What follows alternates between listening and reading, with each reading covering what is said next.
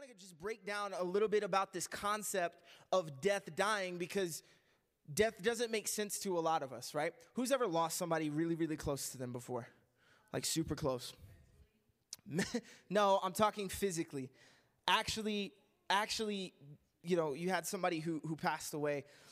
Just recently, you guys know, I was gone for just a couple of weeks out of the time with my grandpa, and that was really the first time that I've experienced death and somebody who's close. You see, I'd had great grandparents who passed away, but I didn't really know them. Like, they passed away when I was 5, 6, 7, 10. Like, I just didn't really know them as well. But my grandpa, my pop, he retired when I was 1. So I got to literally hang out with him all the time because he had free time to hang out. And I loved it, and I loved the relationship that we had, and I was so thankful that I got to be with him in the last few weeks of his life. And then when I came back to Arizona after spending some time with him, and that's when we learned that he passed. He died on March 12th, so it's very, very, recent. And we went back, and we had a great celebration of his life, funeral, memorial, whatever you want to call it. It was amazing, but I think death just seems so final, and it seems so hopeless. And even when people put their faith in Christ and they pass away, it doesn't make us feel any better, because we want them here now with us. Even if we know, like, I know where they're at, I know what they're doing, it still hurts. But what if I told you that death isn't as final and death isn't as bleak as what we experience with our human brains and life on earth? Death does not carry the same weight to God that it does to us as humans in our humanity. And so I want to read a bunch of scriptures. We're going to be in John, Matthew, Isaiah, Revelation. Oh yeah, getting into that crazy book at the end. And so I think you'll notice the themes that I'm going to talk about here. If you have any questions regarding any of these books, it's always important. Anytime you're jumping around in Scripture, I want to preface it by saying you have to know the book that you're in. Know the context, know what it means, because if you don't, you're going to read crazy passages and you're going to be a crazy Christian. That's just natural, okay? That's just what's going to happen. So make sure you read your Bible, you read it in context, you're able to understand what the story is actually meaning, because if you start any other book, like we're in John chapter 11, if you start any other book in chapter 11, you better at least read the Spark Notes from 1 through 10, right? Same way with the Bible. And so just be aware of that. We're not going to hit on what each story is here. A lot of these you might even recognize. The first one is in John 11. Jesus has just had a friend die himself. His name is Lazarus. And I want to read about what happens after Jesus comes and he sees all the people who were mourning the death. It had been 4 days. Everybody say 4 days.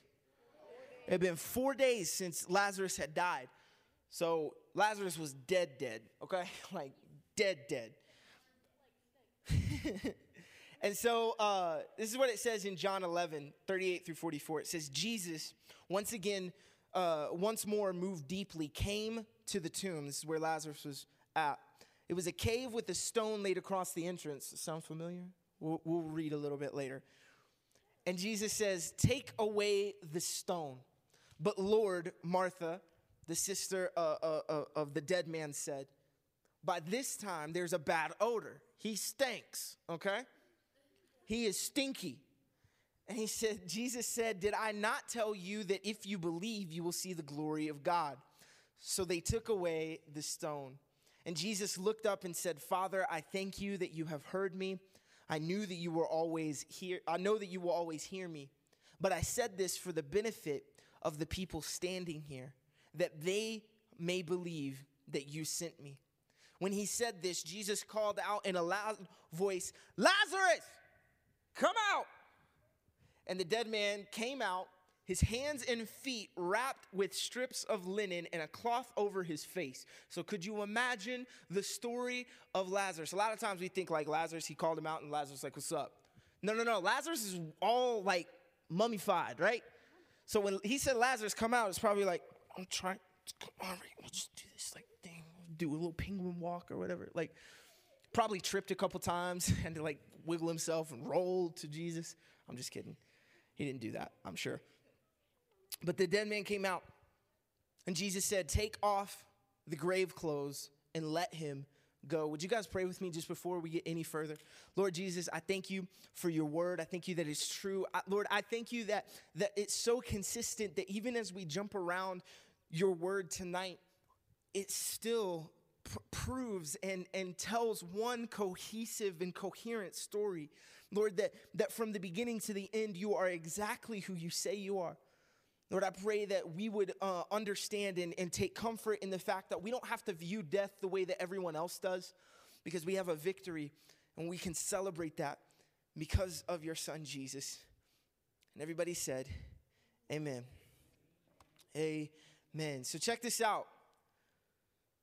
So before we get any further, I want you guys to know this. And I said, if you had friends, you can send this on Facebook or YouTube or anything like that, because I believe that this message is the most clear gospel presentation we might ever get. You know what I mean? Like, Easter is just, it tailors itself to that. That season of Easter tailors itself to a clear gospel presentation. So before we get any further, without talking about all of these things regarding how death, the concept, the structure of death could actually experience death in itself, we have to understand that Jesus has power over the grave. Jesus has power over the grave.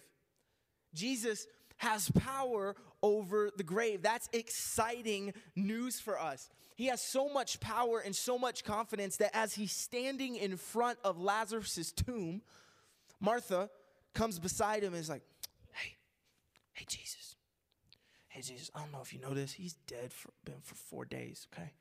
He is stinky, okay? He's not coming back, Jesus, okay? Martha thought she was doing a favor to Jesus by coming up to him and being like, hey, man, this ain't going to work. And Jesus said, hey, did I not tell you to believe? Like, did I not just tell you to sit down and just believe and trust in me? Jesus knew that he had power over the grave. He knew what was going to happen. You see, bodies in this time, Martha wasn't out of her mind. She was being very reasonable, right? Somebody's dead for 4 days. You're like, okay, they're probably not coming back. It's probably not going to happen. You know, I won't go there. Anyway, but in this time, bodies actually began to really decompose even quicker because they didn't embalm them, right? They didn't take out the blood and the organs and all the nasty, gooey, gross stuff. They didn't do any of that, which meant it decomposed really quick and it stank. And so spices were added to help hide the smell of decay. But Jesus tells Martha, it's not your responsibility to worry about what is inside the tomb. It's not your responsibility to worry about what I'm doing. All I need for you to do is to believe in me and trust in me. I think that there's a word somewhere in there that sometimes we look at our situations and we go, but you don't know like the ins and outs. You don't know all of what's going on here. And Jesus is saying, hey, would you just trust me? Like, would you just believe in me? That's all you got to do. I'll handle the rest. Martha, her responsibility was just to believe in Jesus. So Jesus once again takes charge of the crowd, and he's like, take away the stone, like I said the first time. Jesus prayed knowing that what he was going to do wasn't merely for Lazarus, but he even says it. I'm not praying because I already know this. Me and the Father, Jesus and the Father, we know this thing, okay? He's saying, I'm doing this for all these other people so it can increase their faith. Jesus wasn't doing this even for Lazarus, because guess what? Lazarus was going to die again. Lazarus didn't like live immortally. That's not what happened. Lazarus died again. So this wasn't just for Lazarus. I mean, yeah, he might have gotten some extra time. Like, you know, who loves a bonus life in video games? Come on. Like, right? Like, he might have appreciated that. But what he was going to do, what Jesus was going to do was show the world a taste of God's power and his grace and his love for people. And this was going to be the thing that marked Jesus as unique. So unique, in fact, we'll get into this. This was the very thing that made the religious leaders go, we got to get rid of this guy. Because, like, he keeps raising people from the dead. Everybody's going to believe in him. Like, No, we got to do something about him. Like, this is what happened. This is why they were like, okay, we got to kill Jesus. You see, Jesus was showing his power not to show off or put himself on a pedestal. You guys know people who are really talented or really smart or really good at something, and they know that they're good, so they want to show off and prove how good they are. It's like, congratulations. So good. You know? You're like, I love it. But, yeah, Jesus wasn't doing that. Jesus was showing his power not because he wanted to show off, but he knew that it was give people around Lazarus, the family, these people who are crying for 4 days, it was going to give them hope. It was going to give them faith. It was going to allow them to see Jesus for who he really, really was. Before Jesus was ever on the cross, he had already demonstrated the power that he had over death by calling Lazarus out of the grave. I think that's amazing. That while Jesus, before he even died himself, already had power over the grave. He was already calling people out. He raised a little girl from death as well. And he said, oh, no, she's just sleeping. Like, she'll get up in a little bit. And guess what? She did. Like, he, even as he was living, had power over death. And what I think is so cool about this story, and I didn't realize this because a lot of times, who grew up in kids' church listening to the story of Lazarus? Did anybody else get, wrapped up in toilet paper? Did anybody else do that? Because I did that. I have a home video somewhere of me wrapped up in toilet paper. It's weird. But so I knew this story, but as I was reading it this past week, I found something that stood out to me that was so cool. Jesus, at the end of this miracle, grabs all the people and he says, take the grave clothes off of him and let him go.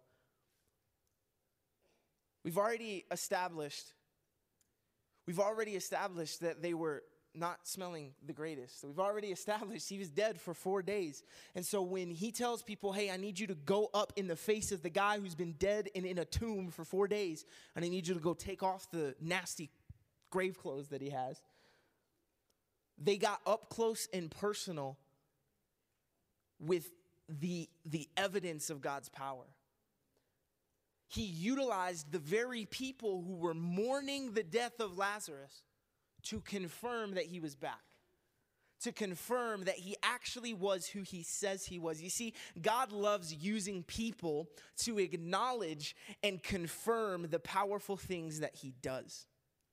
He loves using people he loves using people to show his power, but he loves using people to confirm his power, to acknowledge his power, to recognize and say, yep, this is legit.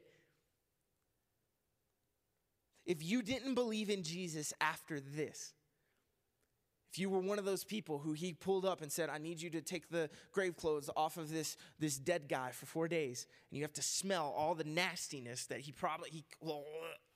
right? Let's be real.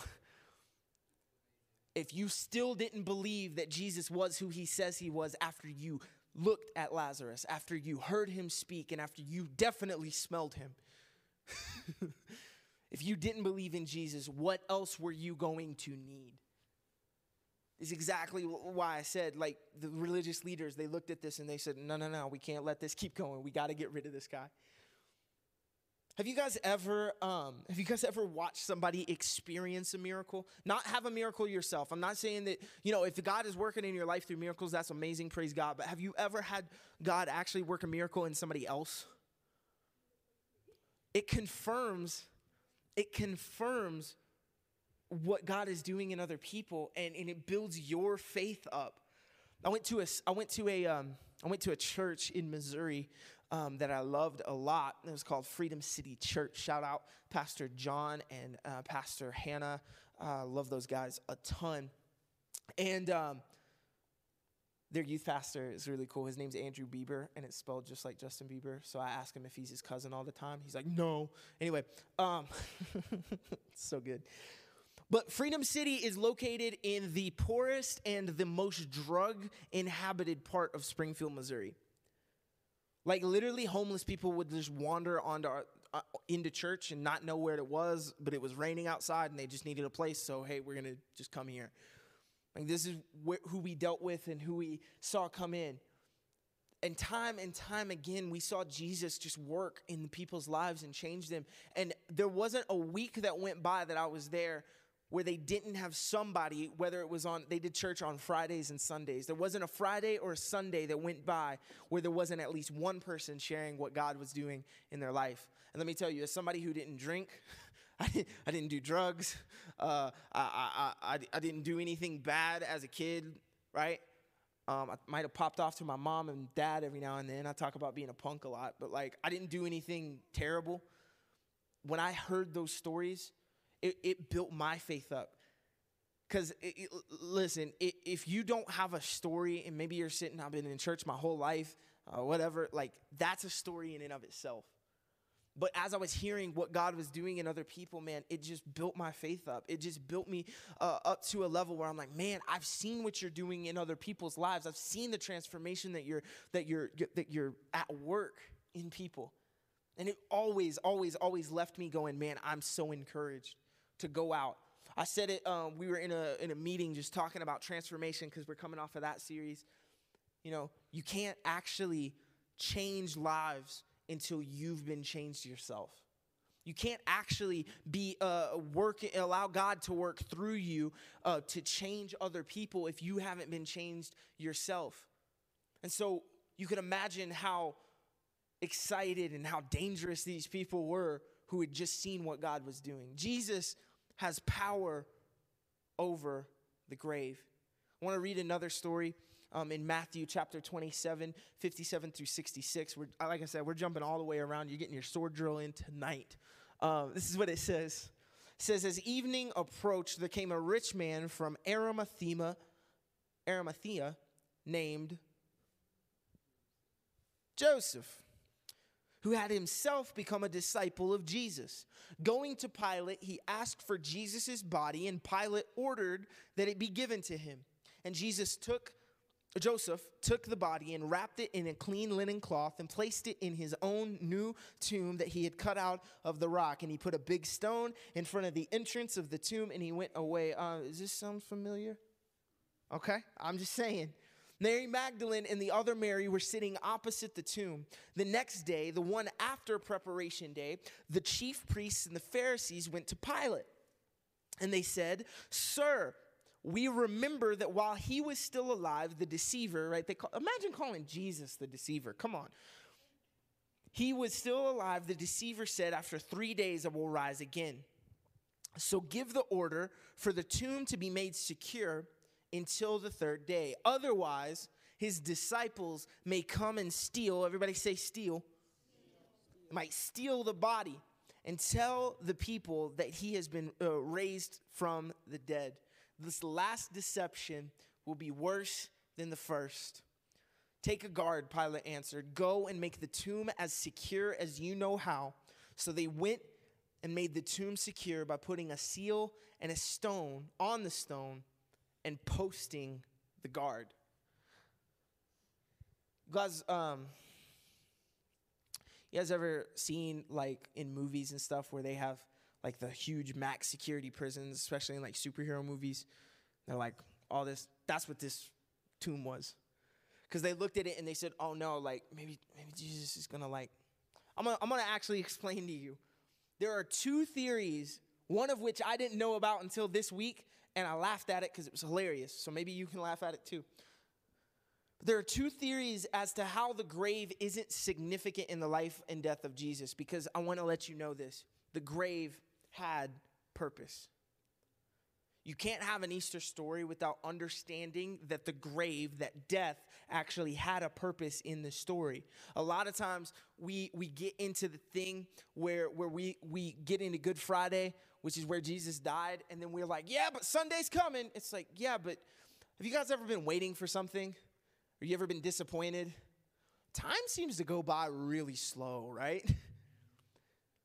So could you imagine from Friday afternoon when Jesus died all the way up till Sunday morning, how long of a time that was? A lot of times we forget that because the Easter is so good. The story is so good. We're going to get there, I promise.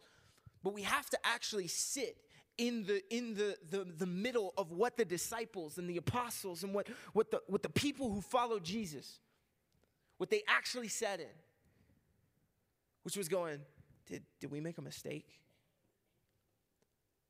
Did we follow the right guy? I don't know. Like, Thomas is over here going, I don't even know who this guy is. Like, what? Peter's like, I don't know him. Like, you know what I mean? Like, but there are two theories as to how the grave isn't significant or even real in the life and death of Jesus. The first one is this, and it's in Scripture, so we know it, because they thought it then. And that is that Jesus' body was stolen. There are people who really think that the disciples somehow ninja'd their way into the tomb, because it wasn't Minecraft. They couldn't just like hack at the rock or anything, right? I know. This thing was on max lockdown. So there are people who think that they actually snuck in or did something and stole the body and Jesus' bones are somewhere, which I think is crazy. Here's the crazier one, okay? You guys ready for this? I didn't know about this one until this week, all right? There are people, buckle up. Everybody just buckle up real quick. I'm serious, okay? I read it this week. There are people who think that Jesus actually didn't die. What? There are people that think that Jesus didn't die and he faked his death on the cross, and he just spent 2 days like Wolverine in the tomb, just like getting hyped up and ready to go, and he actually didn't die. He was slowing his breathing, or he was faking it, and he just came out and he's like, yeah, I raised from the dead, and he actually never died. What? Did you read the account of the crucifixion? Jesus should have died before he was even on the cross. Much like they put a spear in his side and blood didn't even come out because he didn't have any left. Water came out. That's disgusting. You're going to tell me, hold on. You're going to tell me that he does all of that and somehow fakes his death and he's been alive the whole time? No, get out of here.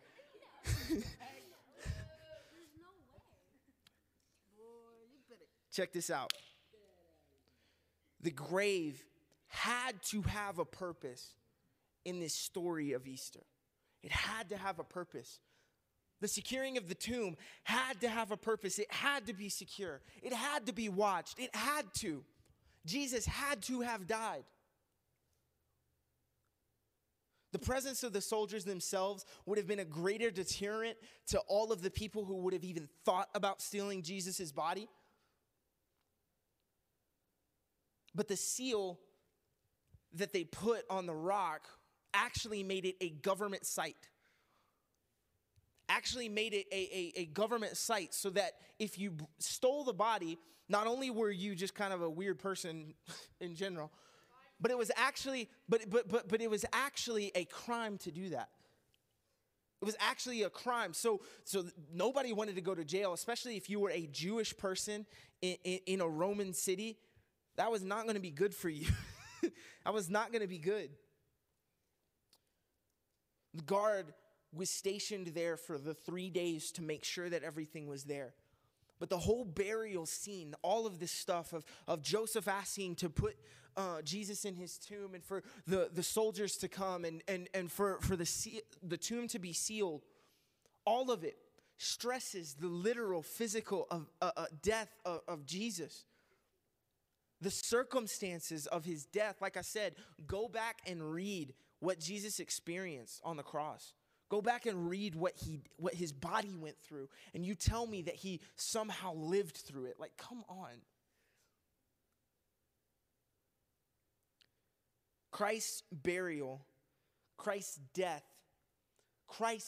his body being in the grave is an integral part of the gospel, because Jesus had to die so that the resurrection would be solidified. Because like I said, if Jesus doesn't die, if Jesus is just recuperating in the tomb or something, and he comes out and he's like, oh yeah, I'm alive. It's like, no, whoop, you didn't die. That's not how this works, right?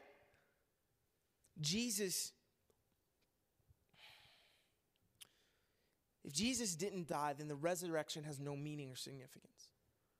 And so sometimes you have to sit, like what I just said, you have to sit in the Saturday of the resurrection story. We have Good Friday, we have Easter Sunday. Sometimes you have to sit in the Saturday to really understand what it meant for Jesus to return. The grave had a purpose. The grave had a purpose. Have you ever found yourself wondering why life seems to get worse when you're believing it'll get better? You ever had that happen before? Like, oh man, things look like they're going to get better, and then it gets worse, and you're like, wait, no, but it was supposed to get better because I didn't think it could get worse. Sometimes God will allow setbacks in your life. Sometimes God allows setbacks in his story, in his plan, so that he can actually move you forward, so that he can actually move his purpose forward. It's like a slingshot effect. Instead of taking 2 steps forward and 3 steps back, you're taking 2 steps backward and 3 steps forward. Sometimes that happens with Jesus. I'll share another story. In college, I shared already about how I wasn't the best student, especially my first semester, right? Really bad GPA and all that good stuff. So I finally found my footing in those couple of years, those 2 to 3 years that I had in between my senior year. My senior year comes, and I'm finally excited because I just finished my internship with my home church in Kentucky. I'm super pumped. I got 2 more semesters left, and then I'm out, and I'm going to do ministry. I'm going to be a pastor, and it's going to be great, and I'm going to go to, I don't know where yet, in Missouri. I'm in Missouri. I don't know where I'm going to go yet. I start praying for a youth group. Turns out it was you guys. Anyway, love it. But before I graduated in about January of 2019, I started noticing I had my first anxiety attack. 22 years old, had my first anxiety attack, and it was really freaky. It was really scary because I'd never had that before, and I never had a reason to be anxious. Like, I had a really good upbringing, great parents, great family. I didn't know what was going on, and it really, really freaked me out. And I started noticing, no joke, and this isn't like a sad story or anything like that, but no joke, I would go to class at like 10 o'clock because I hated morning classes. Go to school at like 10 o'clock. I would come home into my dorm. I would eat lunch alone because I didn't want to go into the caf to be with people. I would eat lunch in my dorm. I would go back out for class, and I would be in bed, ready for bed at 3:30 or 4. So I said, something's wrong because I'm old, but I'm not that old, right? No, I'm joking. I was like, something's really wrong. I went into, we had free counseling and you know, just mental health and emotional support, which was awesome. And started telling and talking with my counselor, and she said, hey, like, you probably have like anxiety and depression, like legit. I'm like, how legit? They were like, well, it sounds to me like what you're experiencing and what you're going through, like you really need medication. I'm like, man, I couldn't take a pill until I was 14. Like, I can't do this. And it was so like crazy to me because I'm in my senior year, the last semester of my senior year, and I'm going to go be a pastor. I can't be dealing with the anxiety and depression now. I can't be dealing with all of this stuff right now. Like, what? Long story short, I continue to find counseling. I continue to find help. I link up with good pastors who can encourage me and be there for me. And let me just make a disclaimer. Mental health, taking care of yourself, doing all of these things. Listen, you can have a counselor and a pastor. You can have both of those things. Just keep it in balance. Don't allow medication to take over. Don't allow a counselor to speak into your life more than God does, okay? But you can still have both of those things. I'm not one of those people. There are people who I heard almost drove me out of church, to be completely honest, because they were like, if you if you suffer from depression, you don't trust God enough. And I'm like, that's not right. That's not right. But anyway, I say all that to say this. Over the course of that semester, before I actually came out here in August of 2019, July of 2019, we talk later. It's almost 3 years. So anyway, but before I got here, I started working on myself. I started praying. I started really seeking counseling. I started really finding freedom in a lot of these things. And let me just tell you, I still have anxiety attacks. I still have days where I don't feel like getting out of bed. I still struggle with this stuff. But I don't let it control me. It's not my identity. It's not who I am. I found freedom in Jesus. Come on. That is my story. And so I say that to say maybe, just maybe, I find myself looking at that thing, that season of my life I don't want to be there. But maybe that was God pulling back that slingshot so that I could be moving forward. So that I can now stand on this side and tell you there is freedom from anxiety. There is freedom from depression. You don't have to rely on just man-made things. Like, God is our source of freedom. He's our source of hope. He's our source of strength. It's a little bit of a tangent, but I want to close with this reading. And worship team, I'll call you up because I still got a little more. It's in Isaiah 25. This is where it gets really good. I told you it's going to get good. 25 verses 7 through 8. This is Isaiah in the Old Testament prophesying. He had prophesied to the people of God. And now this was him actually prophetically speaking. So I want to let you know how cool this is, because this is an Old Testament and a New Testament prophetic scripture. In Isaiah 25, 7 through 8, it says, on this mountain, God, he will destroy the shroud that enfolds all peoples. Everybody say all peoples. The sheet that covers all nations. He will swallow up death forever. The sovereign Lord will wipe away the tears from all faces. He will remove his people's disgrace from all the earth. The Lord has spoken. And then in Revelation, hundreds and hundreds of years later,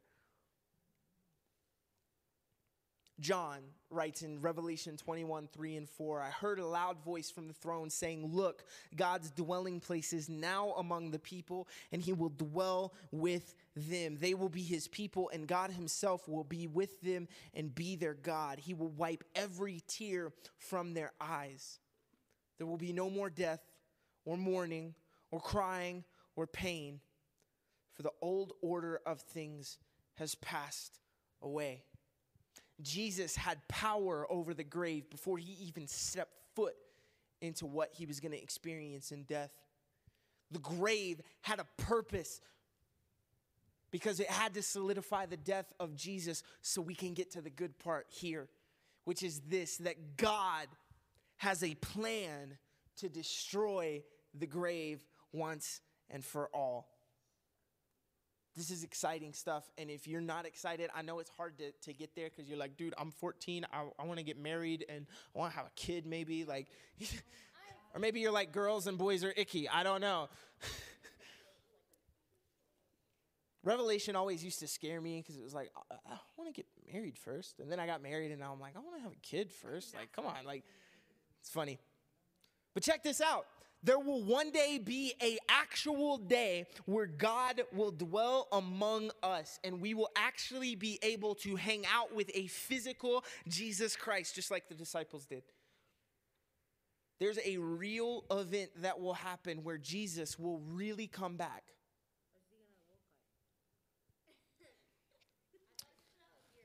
I don't know, man. It'd be interesting.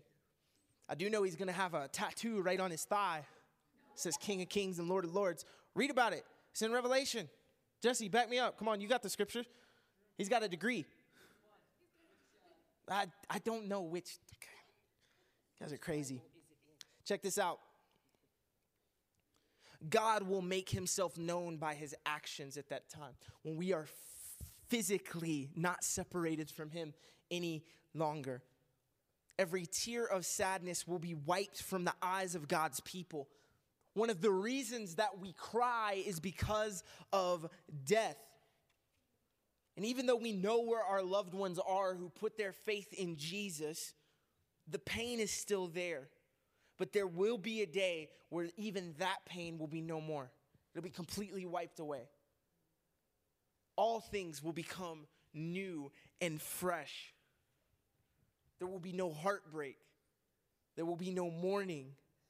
All things associated with weeping or pain or agony or death will all pass away. And it's not just some cool thing that like, oh, Jesus is coming back and yeah, he's going to get rid of all this stuff. No. This is the central thing that he will establish when he comes back. It's the central thing when God comes back to establish his reign. When God rules over his kingdom, death will have no power over people. People who put their faith and their hope and their trust in Jesus. Worship team, if you go ahead and come on, get ready. You see, because of Christ's death and his resurrection, we have a victory. We have a victory over death. Even before he was on the cross, Jesus was showing the power that he had. When he was killed himself, there was so much happening on that we know that the grave had purpose.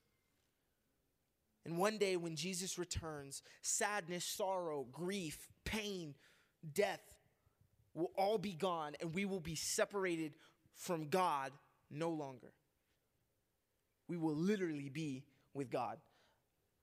That's an exciting, exciting thing. You see, the good news of the Easter season is that because Jesus rose from the grave, death has died. Come on, say that with me. Death has died. Death has died. We have a new life in Jesus because death has died. We have a new hope and a new foundation and a new thing to look forward to because Jesus conquered the death. Did you guys know, real quick, last thing, and then we'll get into this time of worship and response.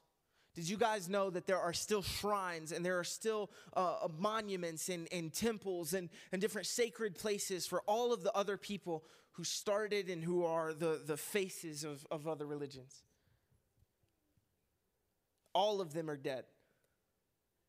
And all of them have marked grave sites. And all of them have people who come and they worship the bones and they pray over the bones and they sit over the tombs and they think whatever lowercase God they have.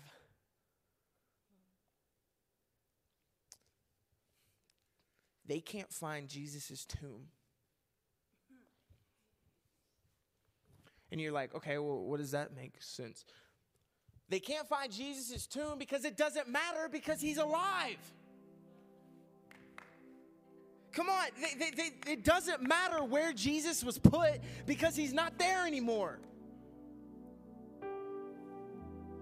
Yo, I know it sounds like I'm crazy, but like I just get so excited about this. It is so exciting to know that because of that truth, because of that fact that we have such an opportunity to be with God.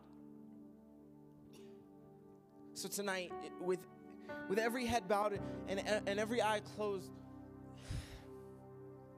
if you know Jesus, that's fantastic.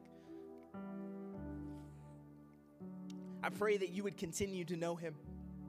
I pray that you would continue to deepen your relationship. I pray that he would just show his power. I pray that he will work miracles. I pray that he would use you to do everything it is that he's going to do. But tonight, if you have never given your heart or your mind, or you've never actually trusted in Jesus, maybe in your opinion, he's let you down. I just encourage you that maybe you're in that slingshot moment where where he's pulling you back and you're going, I can't take it anymore. I can't take it anymore. I can't take it anymore. And he's saying, just hold on just a little longer, because if you do, if you trust me, I'm faithful. I'm faithful. So tonight, if you have never put your hope, your faith, your trust in Jesus, and you would like to, you've never made that decision before, but tonight you're saying, I want to do that. Would you just please just raise your hand? Nobody looking around. This isn't for metrics. This isn't for us to go, oh yeah, this person and this person. If you've never made that decision, thank you. I see that. Thank you, Jesus. Come on.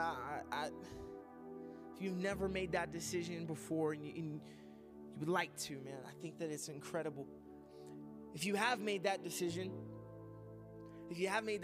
with every head bowed, every eye closed, nobody looking around, I'm sure that you can think of 1 or 2 or 3 or 4 or 40 people that don't know Jesus.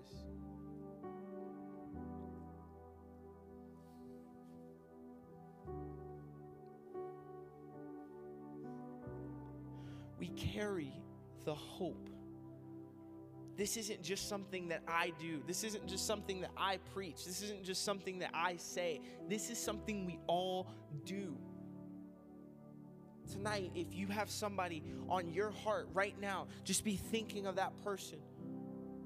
And as I'm praying, would you just pray out for that person? Maybe it's a brother, maybe it's a sister, maybe it's a friend, maybe it's somebody who maybe you don't even know, and God is just putting on your heart to pray for them and to befriend them and to serve them and to love them.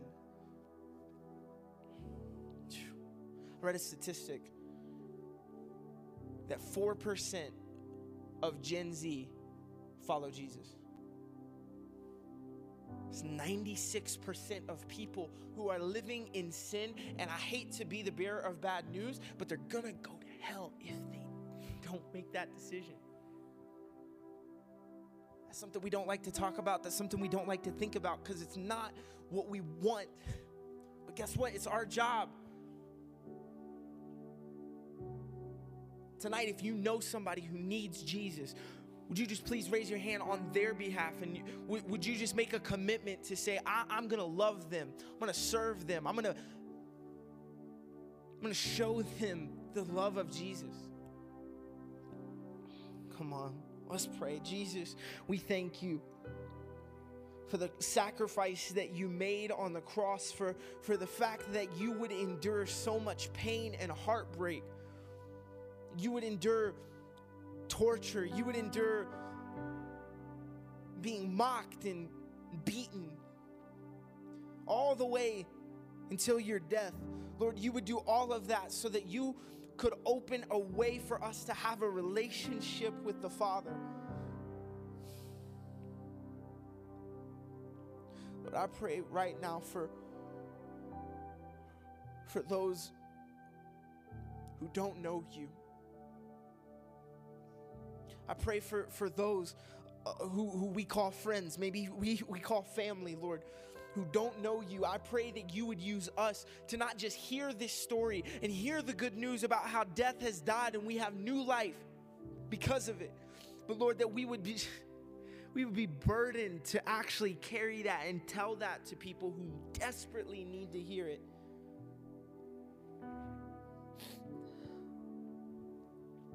Lord, would you allow us to just hold on to that person that's on the front of our brain? Would you allow us to continue to build a relationship with them? Would you allow us opportunities and doorways to be able to speak your truth in their life,